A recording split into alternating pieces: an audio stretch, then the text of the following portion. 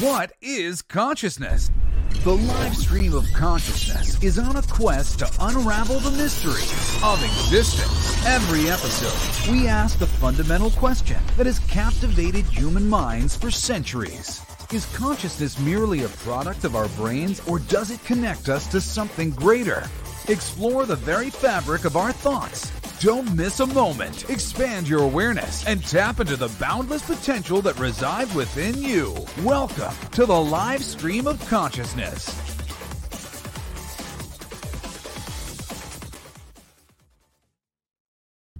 Hello, and welcome to the live stream of consciousness. I've been practicing. I gotta try to get to do that as good as Jesse can do that. Well, welcome to the live stream of consciousness. I am Michael Zinn. It is Thursday, July 13th. Holy moly, halfway through July. We were halfway through the year when it was June. I couldn't believe we were there. Now we're almost approaching halfway through the summer already. Time is flying.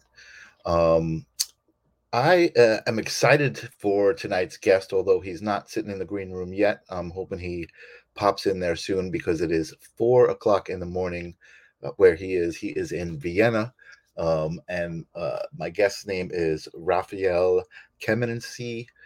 He is a mystic, a shaman, a astrologer, a studier of all sorts of amazing things, and also very knowledgeable about, I would call it conspiracy theories and unexplained phenomena. He's just really, really deep into all of these things and can hold a really good discussion about all of my favorite stuff. I met him on The Fool's Journey, which is the other show that I do on Mondays with Brian Lahr, who is the Wizard of Oz. Some of you guys know him from this show, where we started talking to him, and then I started a show with him to show off his artwork and to basically learn the tarot. He has a tarot deck that he created. I'm getting a text. Maybe that's RAFFAEL. Oh, he's saying, when should I get there? I'm going to tell him to come now. So I just told him ASAP. In the meantime, I don't remember if I talked about it last time, but I did get an amazing special visit from the live stream of consciousness family, and that is, of course, Tim and Taryn. I might have shown this picture last week. If I did, I apologize, but it's always nice to show it again because there's lots of smiles and love happening there. And it was a great day and a great moment. I got to meet Taryn, who is Tim's son, who we had an actual gender reveal for on the live stream of consciousness. Tim was a viewer of the show before he even got married to his beautiful wife, Sonia, and she got pregnant, and we had a gender reveal, and that was Taryn, and he came here. I met him. Wheelie, I know you were early tonight. Welcome. I've also been talking to some really cool people on StreamYard, so I'm excited about some things that are coming up. You might have seen it on this channel because they're StreamYard based, and they basically also hold on, I'm getting a message at the same time, producing the show and being on it at the same time. Nope, it is now. Nope, now he's saying, is it in 1 hour? So I guess the time difference is screwing him up. Oh, and you guys can see that right there. I'm sharing my screen with you. I shouldn't be doing that. But actually, let me share that again, because these are the guys I was just talking about. We met on this app called Collab, which is a StreamYard addition to StreamYard that they just created, where you can meet podcast guests. You can get to be a guest on a podcast. It's a really cool community thing that's starting up. There's a few websites that are doing that now, and you can find a podcast that, has a subject that you like talking about, or, I can find guests who like talking about what I like talking about. But anyway, I met the guys from the Q4U podcast, Rob and Luke, and they had me on their show spontaneously, and it was awesome.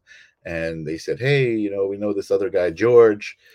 He was on our show. And I'm like, oh, yeah, I'm supposed to collab with him, too. And we just all decided to get together and go live spontaneously. And the conversation is amazing. So check that out. as it develops, I will keep you guys posted. I just told what's his face, Raphael, to come on the show. So hopefully he'll pop up in the green room shortly and join. I don't know who else is out there, but welcome, welcome, welcome. If you are new to this show, seeing me from the Q for You podcast or from George's podcast, welcome, and please subscribe. I was thinking about how I didn't really start doing this for likes or views or anything like that. I just love to do it. It's my happy place, and that doesn't mean I wouldn't like to grow the show and get more viewers and be able to do more things. So share it if you can share it. Tell your friends, all of that stuff. I don't even know how to promote myself. But anyway, I'm going to stop sharing my screen. I am going to see what Raphael is saying to me, if he's probably getting dressed or something. I'm just going to let him know I'm here waiting. I don't know how that comes off out there in the show, but that's life, you know. I'm producing the show and I'm on the show. I have been producing Grace Guerella's show, which is really awesome, where I don't have to worry so much about being on stage and talking and keeping you guys occupied. I can just kind of operate it, and we actually do a live call-in show. So she's a psychic medium, and she takes live phone calls like Dear Abby kind of used to, you know, my boyfriend, he's cheating on me, or this or that or the other thing. And she gives a psychic reading right on the show live. So that's been a great thing as well. But I know Raphael is here now. He's in the green room. So I've introduced him already as a shaman, a mystic, a studier of many things, astrology and all of that, and even some more critical things that I want to talk about. So welcome to the show, RAFFAEL KÉMÉNCZY. How are you doing? Welcome, everyone. Welcome, Michael. Sorry for the delay. You know, there's always a fun mix-up with the time zones, but we're No here. problem. I love this so much because this is when my show becomes international. And not only that, but I feel like the topic that I talk about, spirituality and consciousness and all of that stuff, the fact that you're on the other side of the earth, you know, right now, and technology is connecting us and we can share this moment, you know what I mean? That's really cool. So I love that. So welcome to the live stream of consciousness. It's good to finally have you. I was explaining that we met on the Fool's Journey through our mutual friend Brian Lahr, who is the wizard, and Ninja Kitty is welcoming you to the show. And just that I became fascinated with your ability to have these conversations about so much cool stuff, whether it be metaphysical topic or astrological topic or conspiracy theories or whatever it might be. You seem to really have a good handle on that, and I can't wait to get into that conversation. But we got to take care of some business first, and those are the standard live stream of consciousness questions that I ask. And the first one being, sounds kind of big, like a big chunk to take off, but it's painless and quick. And that is, what is consciousness? What is not? There you go. I think that was probably the quickest and most concise, least amount of words to describe something that is so deep. But that answer is really deep. Awesome. Very, very good job, Raphael. I knew you wouldn't disappoint. That is amazing. Cool. So well, then let's get right to the second question, which is I'd like to ask you to share a story, a moment, a memory of when you realized that there was more to being three-dimensional than, you know, just kind of what you're taught as you're growing up. That's a great story, and PSA, how should I say, only for adult audiences, not because of any, you know, anything explicit, simply because this is, I guess, the opposition to reefer madness you could ever get. So the story is actually recounted in one of my essays on my website, so it's very public, but, you know, who's reading anymore? In the essay called a shift in perception, if anyone is interested, because of course, you know, these especially if it's more of a sudden realization, it can be a quite shocking thing. So I would have to say that for many years, I had been already researching, religion, philosophy. I was asking myself all these questions you have since a child, and if you don't just accept any answer you're given, then you somehow keep researching, right? And you read philosophy, you read psychology, all of that. So I want to say I was mentally prepared. But then what actually happened is, through synchronicity, dare I say, I was never even really drinking alcohol. But then through synchronicity in my early 20s, I got around to a friend or a party, however you want to call it, and we were smoking weed of all things. And maybe we did this for the fifth or sixth time. I was, trying to deal with the energies that, came up through it. And I wasn't really, clear on that for some time. But very quickly, it happened that I was at a party. We were smoking, I mean, in the US, it's easy to talk about it because it's mainly legal in so many places. Of course, here we have to ask also, why is that happening and what are they doing to the genetics and so on? But that's another subject. So I was smoking that, and then suddenly the best way I could describe it and try to describe it to my friends was like, guys, it's the Matrix. So what happened is my field of view was kind of like skewed, like 45% to the left side from my perspective. And at least in that moment, it felt to me as if this is the proof that there must be something like an astral body, because it felt to me, I'm not looking through my eyes, whether that's true or not, whether I was just dizzy, whatever, but that was my subjective experience. And also I could kind of see in front of my mind's eye how time and space are shattering, and also more specifically how my consciousness is connecting through and to this body or this reality through layers of definition. You can imagine ultimate source, then you put a first frame around it, which is the frame. Probably there are many before that. Let's say we start with a duality or something, or polarity. And then at some point you would come to, let's say, Earth, for lack of a better term, then human. And then you could choose, your parents, your social situation, and all these many more things. And these are all just, layers of definition, like windows, definitions we are looking through, we are narrowing through. But that ultimately the signal of our consciousness comes from the place that's farthest back, which is completely unconditioned, which is just the one. That, and then I had another view, and then I'm finishing up that story. I felt as if I'm floating over the earth or something, but I could look down and I could actually see a tree. And the tree was, in a sense, maybe in this life or in another life, the accumulated quote unquote wisdom I had. So even I got a graphical representation of having some kind of a tie back, to this reality. And all I did from that point on was not asking so much anymore, is consciousness and all of these things, are they real? Is there something to the core tenets of religion in the most positive sense? But then I started approaching from the other way around, which of course makes research a lot easier, still being skeptical about everything. But if you have some direct experience yourself, and I only got more as time went on. Yeah, so I would say this was definitely that was the moment, the turning point. Yeah. Yeah, totally. What's up to Crypto Alchemist? What up, family? Yo, Bernie.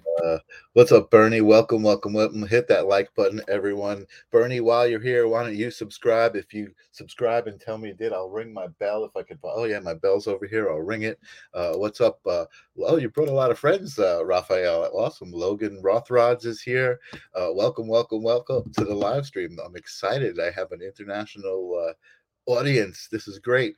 And they're Tim, probably American, but it's fine. Oh, that's fine. That's fine too. But they're drawn by your international presence. No, sorry. Bernie is Canadian, I'm pretty sure. Oh, there we go. International, like I was saying.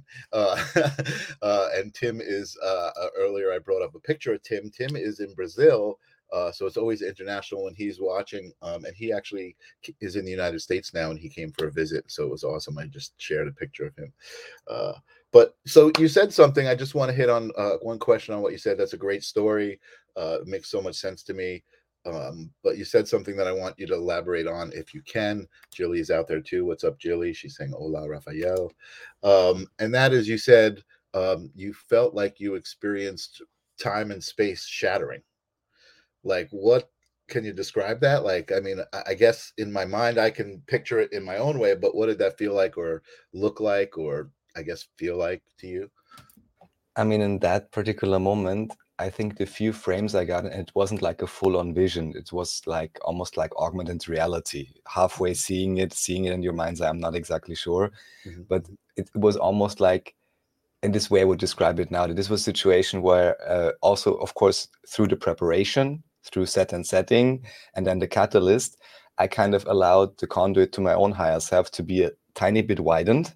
And already I was changing my diet and so on, not making recommendations just for my own sake, right? So I was directed towards it. And then I felt like through this, it could just reach out more. And that's what I experience with any type of catalyst, starting from meditation. It's just broadening that access to the higher self, or makes that communication more conscious, mainly. And so then the image I just got, I think in that moment literally was, I don't know, some chart representation or something. And I think really like a hammer that was shattering it. So it wasn't like a grand revelation, really just like, oh, look, here's the comic book version of what you need to understand right now. Right. No, that I was just curious because I've certainly had an experience or two that I've tried to articulate, and sometimes it's hard. You could say, "Oh, I was bathed in light," or like you said, you were floating above Earth, and you realize that was a connection to some sort of astral body, because that's really that's a very straightforward metaphor right there, right? Like your out of body experience, kind of a standard way that you would understand it in Earth terms, right? And in Right. human Exactly. terms. Yeah. Yeah. So I mean, I love that. I think that's great. And I guess that can bring us into now talking about you and who you are, and you get to take the stage because you're so fascinating. And I'm imagining, you said, you're smoking weed, but I think it goes way beyond that, right? I mean, there's other plant medicines and things involved, or is that it for you? I mean, psychedelics at all? Do you have anything what are your thoughts about that? Yes, there is a whole lot to say about it. In my particular case, I would really say that the core realization was brought about by that catalyst.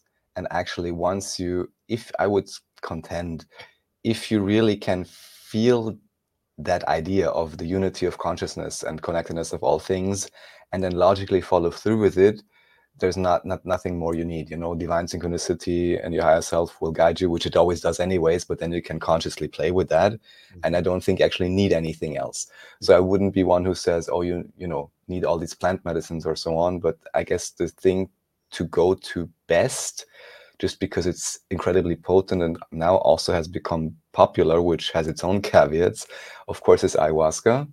I'm not certain if we spoke about this before, but just from the experiences I had and what I could glean from speaking with friends is simply that really you can, in many different ways, choose to go to psychotherapy for many years, or you can do it quicker. There's other substances that can do it too, maybe even many different ones, but it's really always about, how ready are you yourself, how prepared you are. Froze up over here. I don't know if you... I am still here.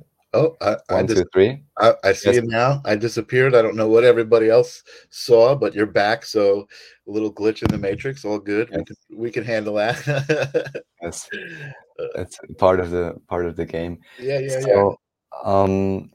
So that simply you actually can accelerate many things, with many different substances, but it's really about how ready are you, number one, in terms of preparedness, and number two, how ready are you to let go, which is maybe even more important. Sure. And in that frame, I just see incredible potential. However, it's also clear that, especially now, because there is not enough education about these things, I'm also not one advocating, like people think, oh, it's the one solution, but but in my view, it's definitely part of the solution. And I'm pretty sure that's also the reason why it's there. And that's also why all, alphabet soups are involved with it ever since Woodstock. I'm not sure if you know about that story. No, I don't. I'd like to hear about that, but hang on, hold that one. Alphabet soup, write it down.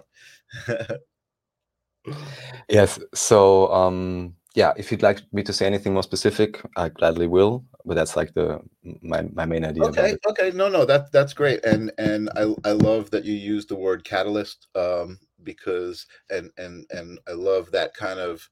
I guess you say it's a disclaimer, kind of what you're saying, like, hey, you're not one to advocate that you need any of this stuff to get to a certain point, but there certainly are, they are avenues, Let's just call it that way. And maybe I will share one more thing, just as we're on the topic of DMT with ayahuasca. And of course, he would also have to question, why is it so incredibly popular? You know, who is a shaman, who is not? You cannot forego any of that. You need to do your own due diligence. So even if you would enter that, you know, with, you know, maybe even go to the jungle or something, it's really up to your own spiritual discernment, whom you even trust to accompany you in that. So I just want to say, you're never really let off the hook. Yeah.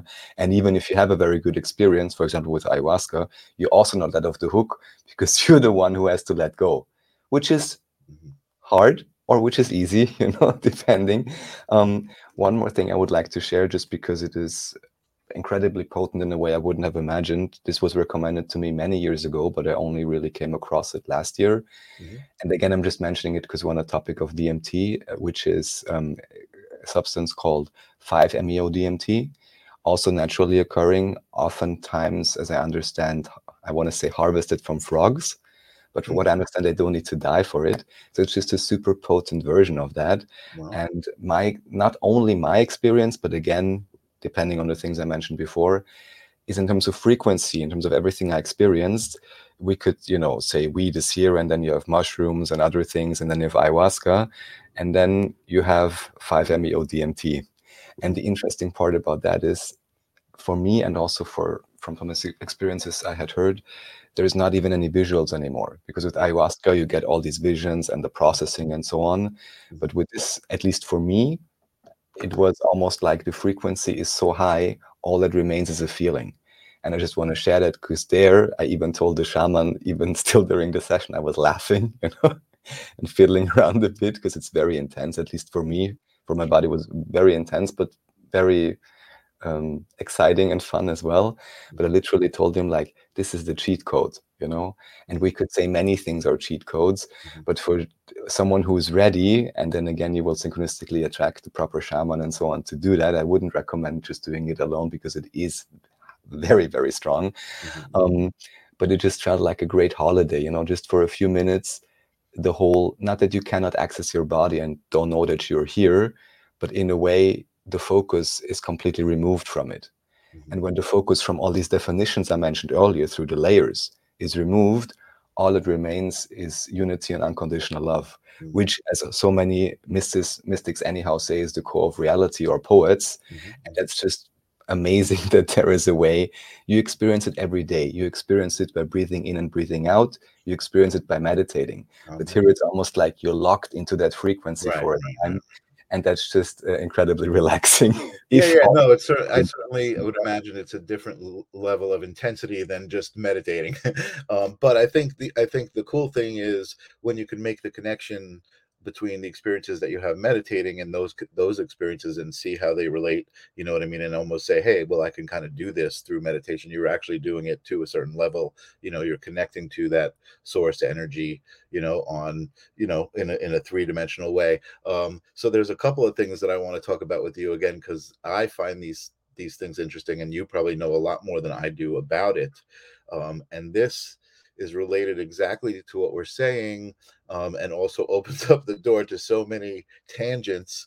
And that is the theory that I have heard about mushrooms specifically, kind of being a trace of some sort of alien entity that actually has a consciousness, and that's what's happening, is you're actually communicating with this alien consciousness, or this other consciousness, this, maybe like you said, it's just this avenue to connect. It's a conduit to connect your consciousness to the collective consciousness, or to let's not say the collective consciousness, let's say a collective consciousness, because there's probably, in the way I would imagine it, many collective consciousnesses that make up the collective consciousness, right?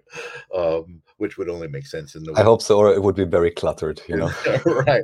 And you actually sent me something, an interesting thing that I haven't really gotten all the way through, and maybe we should talk privately, and you can help me get through it, regarding my connection that I mentioned to you that I have with Orion. And I feel like that's all part of this conversation. So let's go back to the beginning of that whole statement. What are your thoughts on mushrooms and the possibility that they are specifically here for that reason? Yes. So Before I answer that, I'll just say one term, which is brain hemisphere synchronization. From all that I understand, anything and everything we do that appears to be effective actually is harmonizing and activating the brain hemispheres, you know, the light, however you want to call it, the bridge, you know.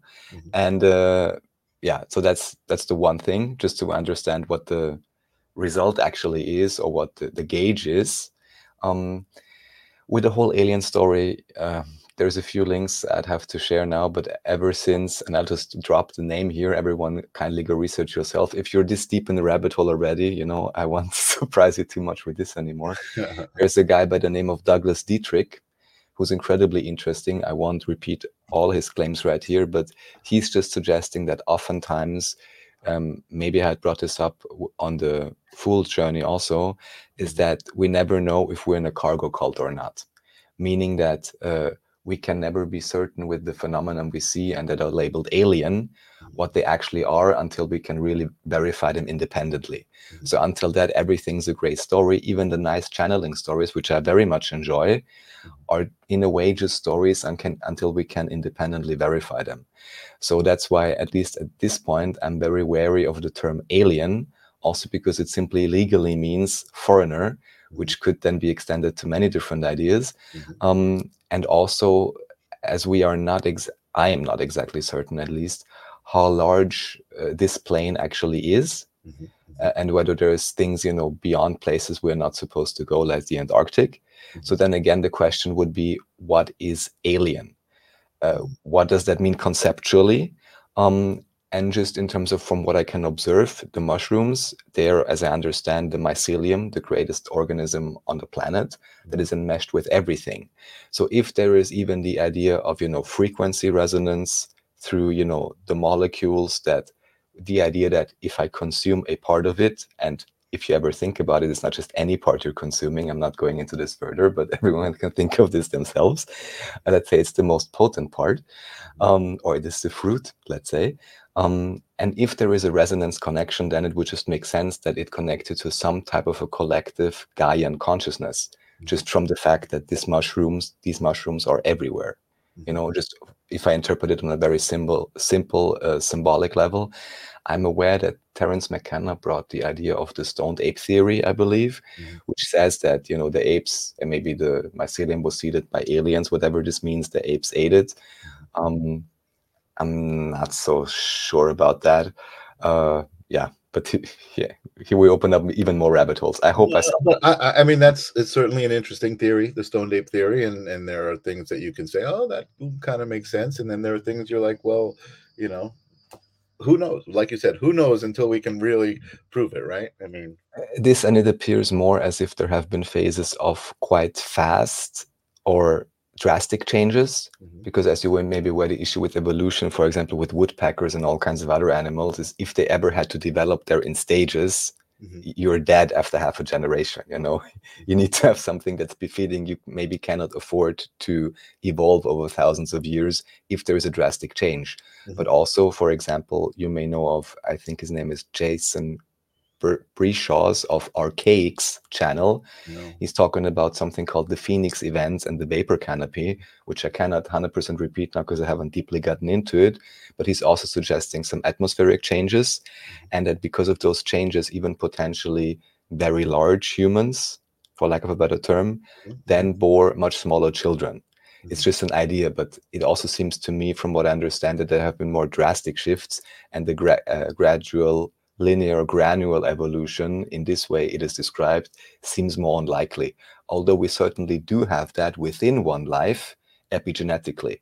So determining what I believe, what I eat, and how I act, there is actually a connection, and Bruce Lipton, I think, explains this really well, the connection between belief systems, a spiritual concept or mental concept, and your actual genetic expression, which then can have an immense effect not only on your health, but your overall energy levels, and who knows what other abilities that may be unlocked, because although we have a genetic code, which parts of the code and how they are being read is entirely dependent on the programming we determine within this life. That is for certain. And that is the whole idea of epigenetics. Wow. Holy moly, Raphael. I have to unpack so much of what you said. It's like this is why I love talking to you, is because I can feel your words. They're like seeds that are germinating in my brain, and I can feel them germinating, and I can feel them starting to take root, and I just can't see them right now. They haven't sprouted yet. So it's like that, okay, something exciting is going to happen. I love it. I love the knowledge that you're sharing, and it's just so interesting. Wow, where do I go next with my line of questioning on this? So we were talking about the possibility of these things being left here by aliens and connecting us to aliens. You've obviously had some experience with these things. I mean, so I know there was a point where there's a lot of stories of these experiences that involve entities, right? And again, I agree with you. I'm not going to use the word aliens, right? So, all right, this is what I was thinking before. What I was thinking before was, I think a lot of humanity. I mean, I know for me, I'm at this point in my life where I'm exploring things, like kind of like you. I don't think I've dug as deep as you have, but let's just talk about the idea of seeing myself, seeing a reflection of myself in others, right? That's something that's come to me, right? And it's such an amazing plateau, right, in this journey, because it definitely feels like a step towards unconditional love, as you start to able to see people, and not understand why other people are like picking on other people. Like, why does everybody insist on like talking about what they don't like about other people, or what this person's trying to do, or what that person's trying to do, instead of just focusing on being themselves, right? I mean, that's what I think the key is. So This, and always ask yourself, how would you talk to your own child, if you were the perfect parent? And this is the way you should quote unquote can talk to everyone, even adults, because most still are children. totally that, you know what, and I don't think I've ever discussed this with you, but you opened up a little door in my mind to one of my thoughts about unconditional love, and that is and it's something that helped me, and that is, and I don't have a child. I never had a child, but I have nephews and nieces. I have a sister that was born when I was 10 or 11 years old, so I experienced some things there, and that is looking in the mirror at yourself. I always felt like unconditional love was looking at yourself as if you were looking at your child. Like the same way I would imagine that I would look at my child if I had one. I feel like I would only see the purest love. And that's what you should see in the mirror. And when I made that realization, I didn't see that in the mirror. And I think that's what made me realize it. I was like, I don't think I love myself. I didn't know, you know what I mean, that I didn't love myself. Even that is a plateau, right? And I worked on it, and there came a point where I was able to look in the mirror and feel that. And it was super, super important. It was a super, super plateau. But then, as I said, moving forward in the last bunch of years, I really am able to, and it's not 100% of the people that I run into, but a good, 90-95% of the people I run into, I see some sort of reflection of myself in. And that's a real, for me, that's a real happy way to exist. It makes life easier, in some ways. So the reason I'm talking about that and all of that is kind of setting this up. Like, I think a lot of people don't even understand what I'm talking about, right? You do, but I think there's a lot of people who have yet to get there. The beginner level word for this would be empathy. Yes, absolutely. And I think a lot of people are starting to experience that and understand that, which is amazing. And I think that's part of why people, why I'm here to do something like this, to help people understand that. You know what I mean? But anyway, so we were talking about, and again, I don't like to use the word, like, these alien entities. Imagine being able to see your reflection in these alien entities. And I'm imagining that's almost like what a DMT experience is. Well, that's a good question. So many people report, through using different substances, of how do you call it, mechanical elves and so on. There are certain recurring themes. I even had individuals in contact with the DMT catalyst without knowing anything about it, telling me about fools on the first level. So this is incredibly interesting also with the tarot, how especially on the astral realms, even if you don't know any details about it, certain archetypes just keep showing up. So it's entertaining, and I'm really looking forward when this can be, how should I say, more open and just people more self-determined and understanding of how to deal with these things, how we can really research and maybe map those realms as well. Maybe that's a futile effort to some And extent. they're working on, I hear they're doing a lot of experimenting with trying to map the DMT realm, quote unquote. Yeah, I always want to know who's funding it, but overall, that's certainly, it should be open source effort for sure. Right. So that is, sorry, I want to come back to your question. Yeah, right. So basically, let's say simply seeing your reflection also in things that appear different. So the most basic Star Trek idea of this would be, how about an entity that is gaseous? How about an entity that is just frequency? How about whatever? And I'm certain we can. And then where it gets really interesting is to think about what are the things, for whatever reason, you may still be judging, and then also see your reflection in that. And it doesn't mean you have to be like that, Right. but just to understand how it is part of the entire mechanism as well, Right. because only through that we can get out of this whole, victim, perpetrator, savior, or the fight, flight, paralysis responses, and really get into this observer mode again. Because as all the mystics say, I would claim that just because that's the most logical thing and also direct experience from what I can glean. We are not our bodies, and if you really imbue yourself in that feeling, also it would technically remove all fears, all ego-based fears of losing anything, reputation, money, success, because it's just like you're playing a video game. So you're just playing for whatever high score or achievement or whatever it is that you set yourself up for. Right.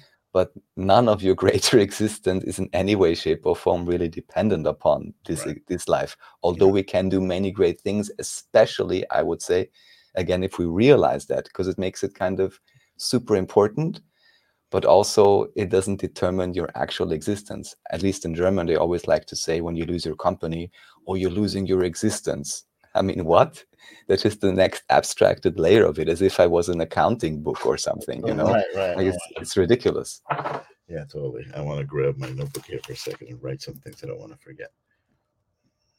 I just want to acknowledge a friend of mine in the chat room. William Conway's out there. What's up, Willie? Good to see you. The massiveness of what he's saying is so hard to wrap one's heads around. It means there's so much we have so little understanding about. Absolutely. I mean, that's a standard cliche. The more I learn, the more I know less. I know less the more I learn. And it's just because you're aware of how much you don't know as you learn. And I'm starting to not see a who in the mirror, but a what. And it's wonderful work to have happening. Yeah, it really is. Fear is bogus. And that actually leads me to kind of the question I was writing down. So with some of the philosophies that I feel like you're sharing here, do you feel like there is merit in this 3D human existence to raising the vibration as a collective to try to heal other people who you feel like you can help? I mean, in a very honest way, I would say it's about whatever you want to make it about. Because if it is true that ultimately there is one consciousness, however you define it, everything happens within that one consciousness. Nothing can be lost. Any progress is completely arbitrary. Sure. But from a human perspective, and simply from the basic, I don't know, installation that I have in terms of software, hardware, you want a certain temperature, you like to be around nice people and so on, you like to enjoy yourself, then definitely there is merit to it. Because if we don't do it, we see how far things have gotten, by ignoring trauma and all of that. So just from a very immediate, direct human experience point of view, I would say there's ultimate merit for it. Firstly, because you can improve your own mood by, being in a good mood, helping people. I'm sure there's plenty of studies on this, why this is so great, pet a dog and feed a child and I don't know, entertain some adults, Right. putting on a show. So that's the immediate thing. Then there's the systems theory perspective that, everything is connected, even on a psychological communications type of view. Even as we discovered, I put on a show with a 1K channel and some of your friends suddenly show up, so that's the other great thing. And then there's the spiritual aspect too, which is, the world as your reflection. So it's just, then it becomes a very logical, not non sequitur, but it's nothing to be contemplated further if there is a direct correlation. Of course, I will do my best to have a quote unquote positive impact on my environment, because that's the resonance field which I embed myself in, and which is also then reflecting back to me. So yeah, totally interesting. So now my mind is going, and I'm thinking about kind of my own experiences lately, because yes, I would also advocate for, kind of the high vibrational feelings, company and love and laughter and enjoying music and things like that. But there is a part of me that I feel like also kind of has compassion for concepts that I don't relate to, that I feel like are evil. You know what I mean? Like, I can remember growing up and just being like, I don't believe in religion, but I do believe in, good and evil, and even things like scam emails. I'm like, that, like, how could somebody send a scam email? They must be aligned with evil, right? Because they're just, whatever it was, that was kind of a representation of it to me. But now, in kind of my state of love and what I call unconditional love, and again, it's an ongoing process to learn how to really fully be that. But I do feel like I there's a part of me that has compassion for concepts like somebody who, a serial killer, let's say, who, or let's take it less extreme, somebody who is just miserable, right? Who I would encounter, and I would be like, oh, I really want to help this person, and I would try to help this person and make them see things. Oh, it doesn't need to be so bad, and they just don't want to do it. And so I've realized, like, some people need to exist like that, because that is, like you said, that's a part of the whole consciousness. Like, as much as there is the light, there is the dark, and you can't. It's not about the light versus the dark and who's going to win, because they need to coexist. This, although at the same time, I would say there is something, at least for each parallel reality, like yours, mine, everyone watching, there is like a collective frequency in a sense. It can also change depending on where you move. Mostly it's your own state, you're always in your own room, is one saying, and I would agree with that. You are always in your own room, and in your own reality. But I would still say, at least for me, the illusion of progress seems valid enough in terms of like aligning yourself, and therefore your universe is holographically aligning with your values. So I would say having that attitude very much has an effect. But one of the lessons also includes, of course, one of the most important ones is the, how you call it, I'm sorry, I don't know the right word, of free will. It's inviolable. Invaluable, yeah, invaluable. It's invaluable, but also it cannot be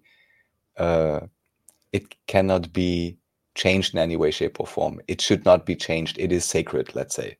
There is a particular term which is not coming up right now. But this is referring to the idea that some people, for whatever reason, they choose to remain in whatever state, So part of it can also be having the compassion of realizing the most compassionate thing I can do is wish you farewell. Because what I'm offering is not what you want to experience right now, for whatever reason it may be. Although, of course, I would also contend that many individuals, given the right offer and conditions and circumstance, very much would open to that. And if we organize society and our own lives differently, I'm certain that there would be a great change at the same time. But part of that process also includes leaving those who want to remain somewhere else there where they want to remain. So just as we can have the free will to progress or to change, that is also, a part of the game. Totally. And Tim is out there, and Tim, I'm sorry to hear what you're saying, because you are such a warrior. He says, I believe it, but I truly hope we can heal that way. Since I had a neck and spine MRI and was told I would just have to deal with the pain as it would surgery would only make it worse, which is unfortunate. But that is actually kind of relating to what I was thinking in my mind. So what I was thinking in my mind was the idea of people who are quick to say things like, there is no God, because how could God let babies die from cancer? Things like that. And I kind of understand, the simple interpretation of that, right? But I have seen way too many times people who have had situations like that in life, and it has affected their life in such tremendous ripples. You know what I mean? Like people who have, had, I know a woman who had her son die from an overdose, and she created this organization that when you go to one of these meetings of all of these people who have lost their sons and daughters from overdose, and you feel the amount of love that they feel for each other, it's palpable, and you see the smiles on their faces through this horrible tragedy. You know that there's a collective vibration happening. You know that they've experienced that trauma, and didn't say, well, why would God do this to me, but took it and said, okay, this is for me to learn and grow how to love unconditionally and get through that experience. So what do you think of that? Does that make sense? Oh, definitely. And there is one, this is actually I'm stealing from Bashar or repeating. He calls it rubber band analogy. So the idea that the deeper you go into the negative, the farther you can fling yourself into the positive. Mm-hmm. And I would say, at least from a polarity point of view, this appears correct enough. And even, I guess, from mainstream psychology or mysticism, shamanism, they always say, the one who has overcome their own illness or trauma is the one who is the best healer, because they've been through it even within this life. So I think that's obvious, let's say. And again, in terms of why everything happens that can possibly happen, is because, imagine you have a computer mainframe with unlimited capacity. You're going to run every simulation you possibly can. So everything is part of it that you can possibly conceive of, just because you can. If, again, there is ultimately only one consciousness, I can still set up games within it and say, here I want to achieve that, here I want to change that, here I want to do that, or pretend to be in that perspective. But overall, it's all contained within the one mainframe. Yeah. Nothing is lost. And just, I don't know, maybe more experience is gained. I love that perspective. That's a great perspective. So one of the guys I've been talking to through StreamYard Collab, his name is George. He lives in Hawaii. He's got a great podcast called the True Life Podcast, and he talks a lot about the psychedelic experience and plant medicine and consciousness, and also great things that I love to talk about. He says he's curious to get your opinion on what is happening exactly during a high dose experience. I like that question.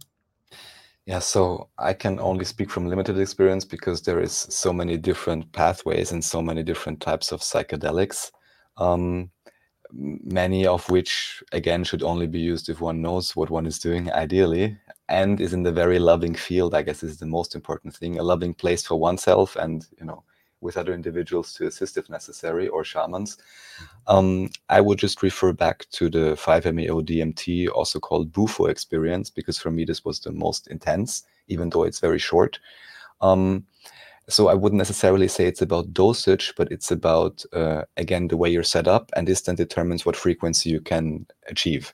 Because also many people doing ayahuasca, all they do is puke. They say they had no experience, it was boring, they just felt bad, And I can only imagine that this is because it's your contribution as well and your setup. Yeah. So it's not about the dosage, but the frequency. And I would say the highest frequency I consciously experienced was in a waking state was with 5-MeO DMT. And all that was left for me was, as I said, simply the feeling of unconditional love and connectedness. You said that very was intense. not a visual experience at all. It was just, there was nothing much left. I had a few fragments of mental constructs that I my ego deliberately pushed in, because it always likes to comment and it's pretty strong, but basically, in terms of default setting that was enabled in that state, there was no definition, basically. And if there is no definition, there is no limitation, there is no separation. So all that remains is unity and the unconditional love that is, this ineffable thing we seem to talk about, but those that direct themselves towards it, they will understand what we're I referring to. love that I understand what you're saying, but I have no idea what it would feel like. You know what I mean? It's like I couldn't feel that at all. Tim is out there. Tim says most of the best things that happened in my life only happened right after I went through my worst times, which is so a lot of times how it works.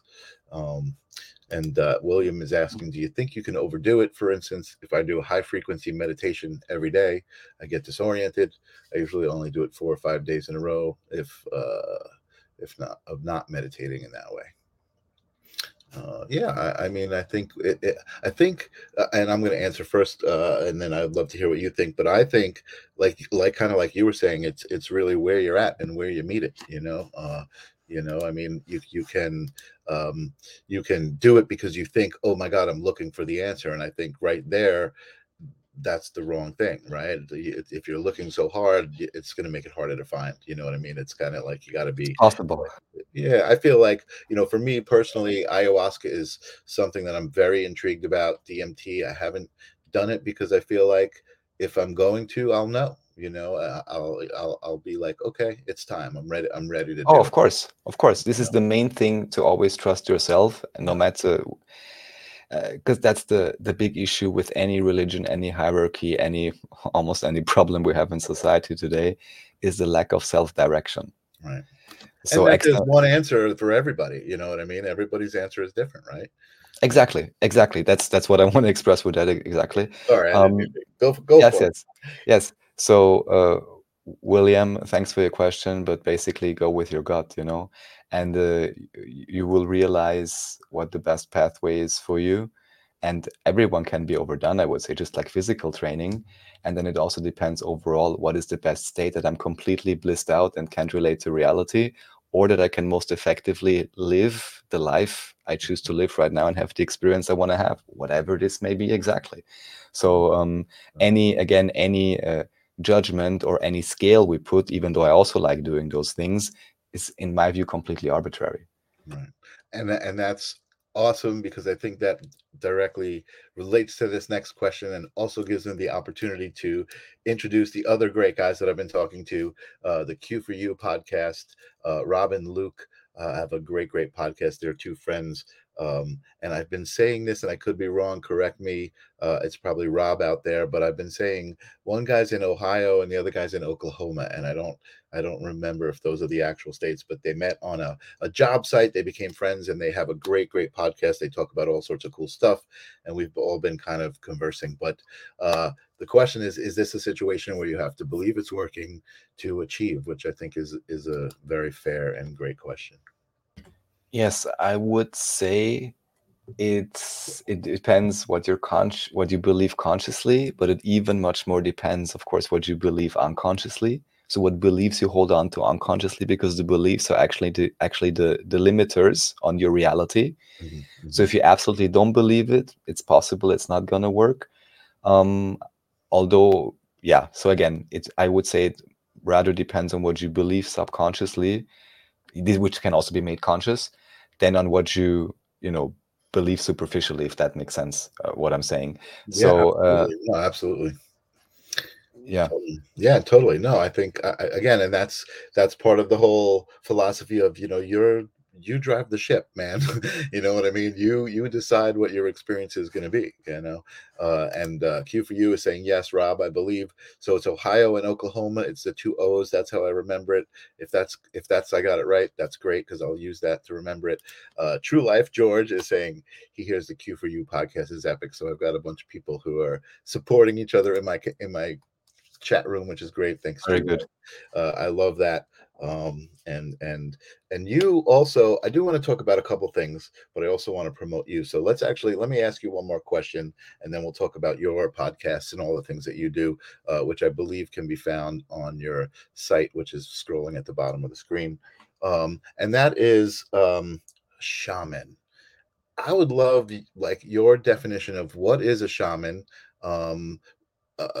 because I feel like a lot of people who go to take ayahuasca, all of a sudden that's what they want to do. That's what they want to be. They become shaman. I feel like I've known a couple of people in my life. You are one of them, and Brian is another one who kind of exhibit certain properties that I would think a shaman has, as far as certain understandings and their way to express those understandings.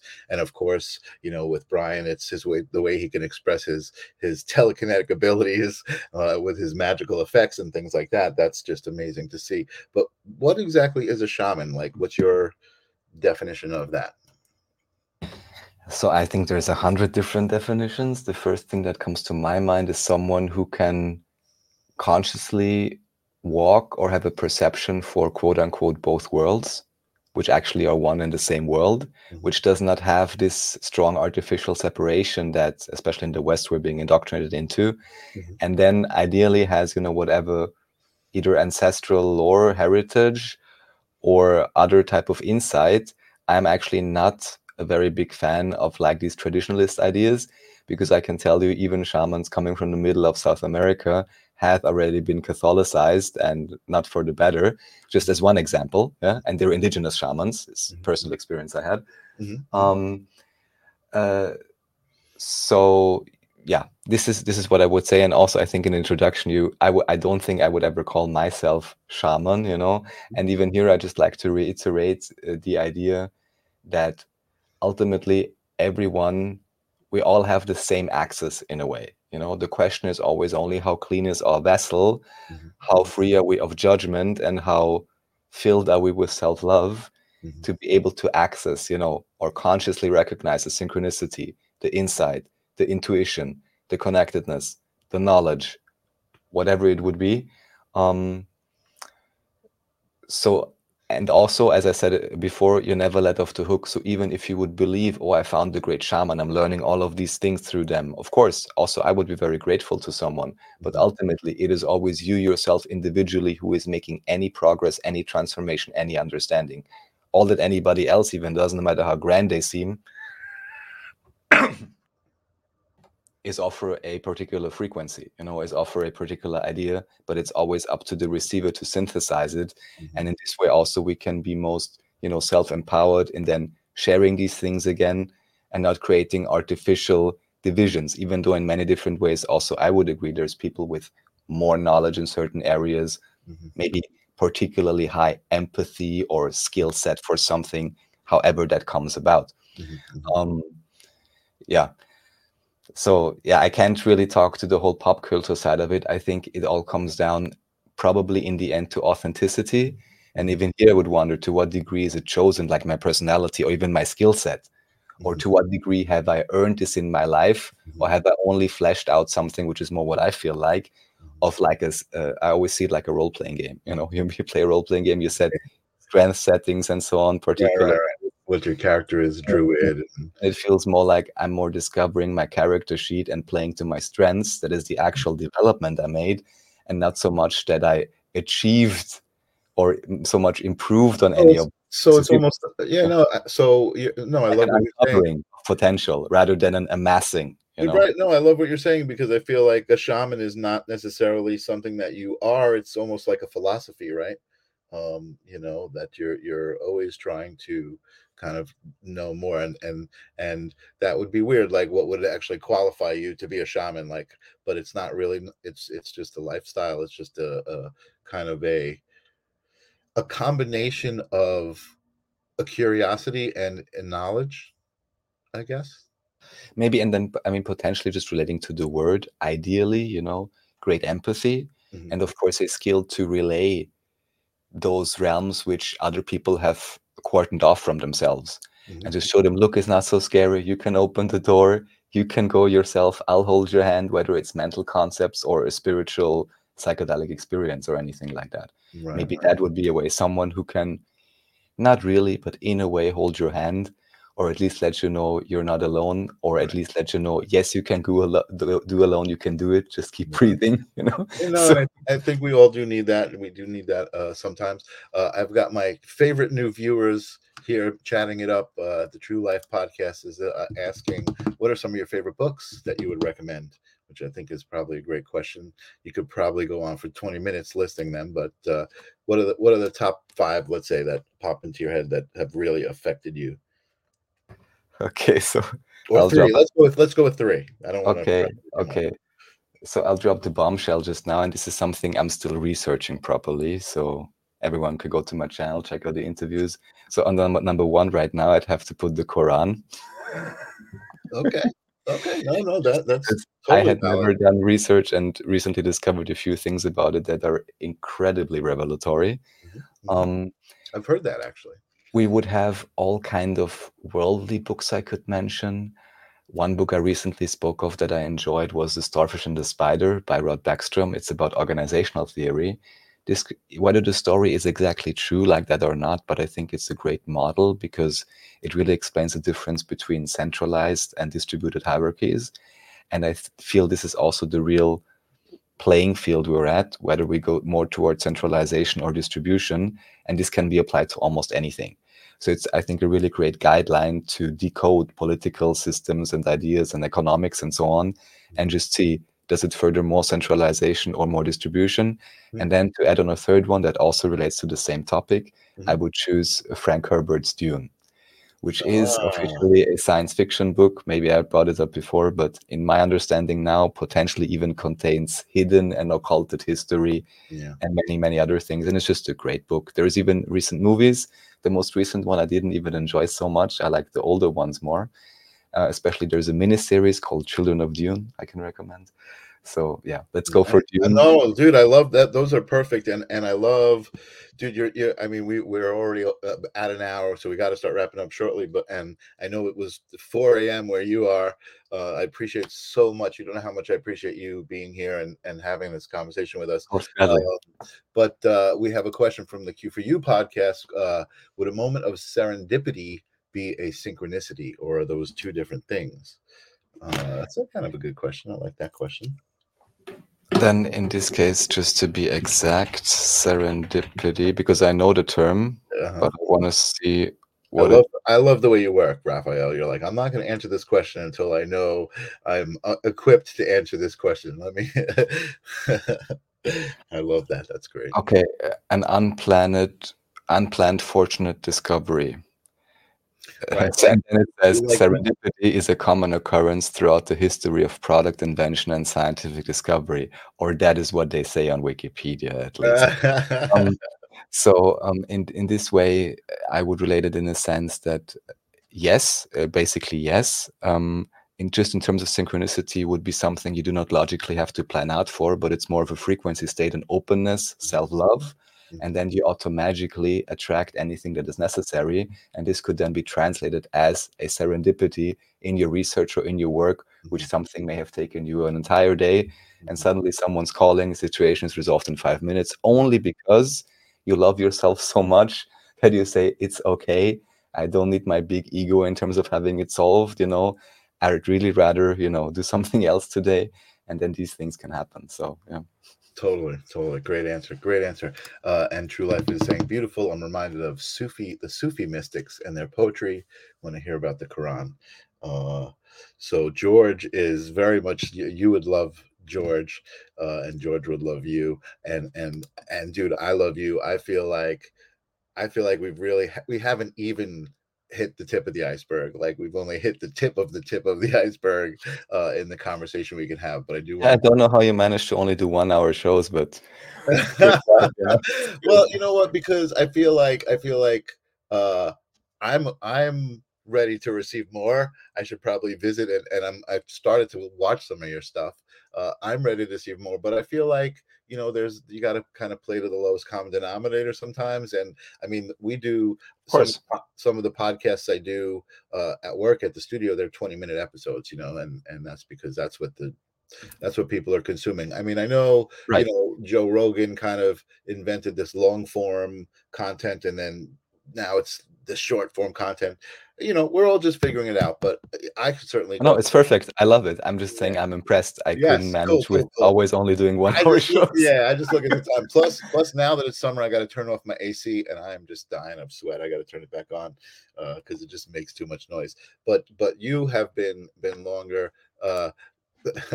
True Life.